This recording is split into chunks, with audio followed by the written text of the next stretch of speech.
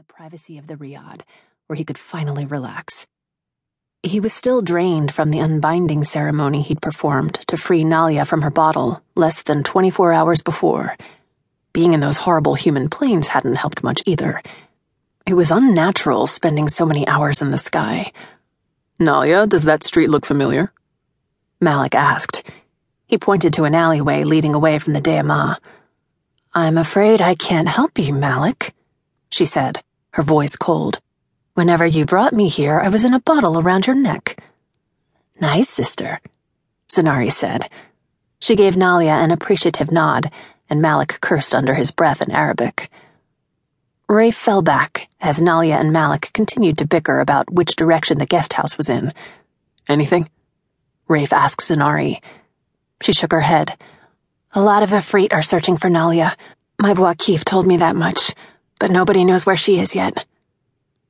Having a sister with the ability to psychically view any place or person in the realms was incredibly useful, when it was accurate, anyway. "Do they know what she looks like?" Rafe asked. "They know about the birthmark," Zanari said. "That's all I can see." Nalia had already made sure to glamour her eyes, turning them shaitan gold instead of the telltale Gan-Asari violet that would get them all killed. Likewise, the tattoos snaking over her hands and arms had been covered, although those would not have been so out of place in Marrakesh. Already, several women had called out to her and Zanari from behind the veils covering their faces, waving around cards with henna designs that looked very much like the tattoos hiding under Nalia's glamour. But the birthmark on her cheek was something she wouldn't disguise. It wasn't the best time, Nalia reasoned, to offend the gods by covering up a sign of their favor. Rafe frowned. "I'll feel a lot better once we stop moving." "No chance of that anytime soon," Zanari said, with a nod at Malik.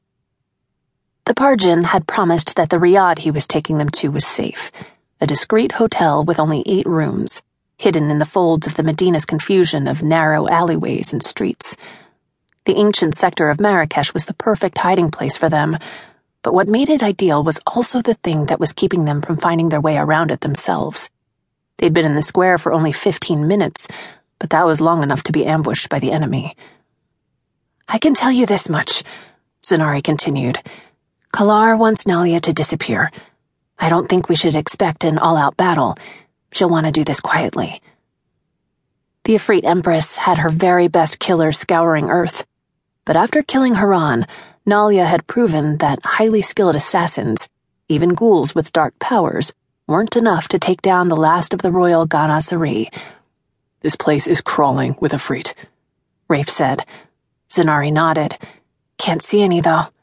"Probably disguised, but if we feel them, they feel us."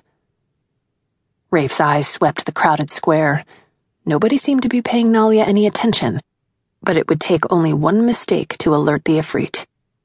As Malik turned to say something to her, Nalia's headscarf slipped down. His hand reached out to adjust it. In seconds, he'd secured the scarf so that it twisted around Nalia's neck and head like those of the Moroccan women in the square. "He's a man of many talents, isn't he?" Zanari said wryly. "Half the time, I don't even think Malik's touching her on purpose," Rafe said. "He's just so used to doing what he wants with her."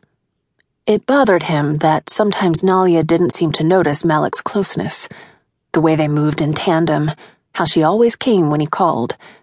Rafe wondered how long it would take for her to realize she wasn't Malik's slave anymore. Rafe quickened his steps and threaded his fingers through Nalia's, rubbing his thumb against the scar around her wrist where Malik's shackles had once been. She raised her other hand to the headscarf, self-conscious. "I look silly, don't I?" she asked. It was a lucky thing the women in this part of the world wore such clothing. It allowed Nalia to hide the identifying birthmark on her cheek that had helped Haran find her. The ghoul had killed 6 jinn before he got to Nalia, including her best friend Lilan. He'd nearly killed Nalia herself. Rafe shook his head. "Not silly at all. Beautiful as always." He leaned in to kiss her, but Malik's voice stopped him. "PDA isn't approved of in Morocco," he said. "You kiss her out here, and you'll attract way more attention than you want." "PDA?" Rafe asked. Nalia shot Malik a glare. "Human thing," she said, turning back to Rafe.